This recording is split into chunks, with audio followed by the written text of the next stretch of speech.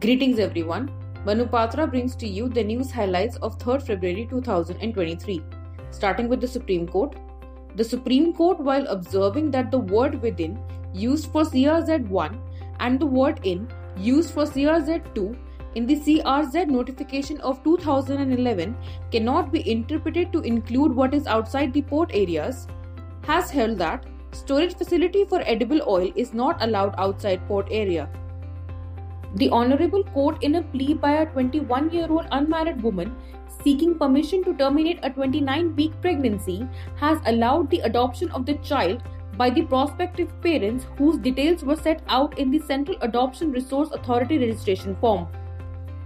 The Supreme Court has held that high courts cannot override and impose their will on the parties if parties to a litigation proceeding have entered into an agreement to compound a compoundable offence.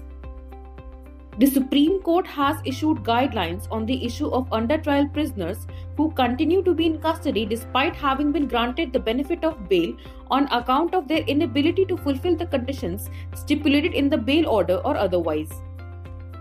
News highlights from the High Courts.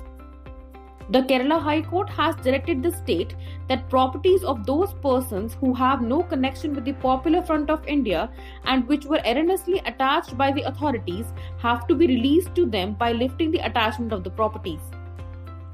The Calcutta High Court has upheld the life sentence awarded to a Pakistani national belonging to the terrorist organization Al-Badr, who was found to have entered Indian territory illegally through Bangladesh and was proceeding to Srinagar, Jammu and Kashmir for the purpose of carrying out terrorist activities.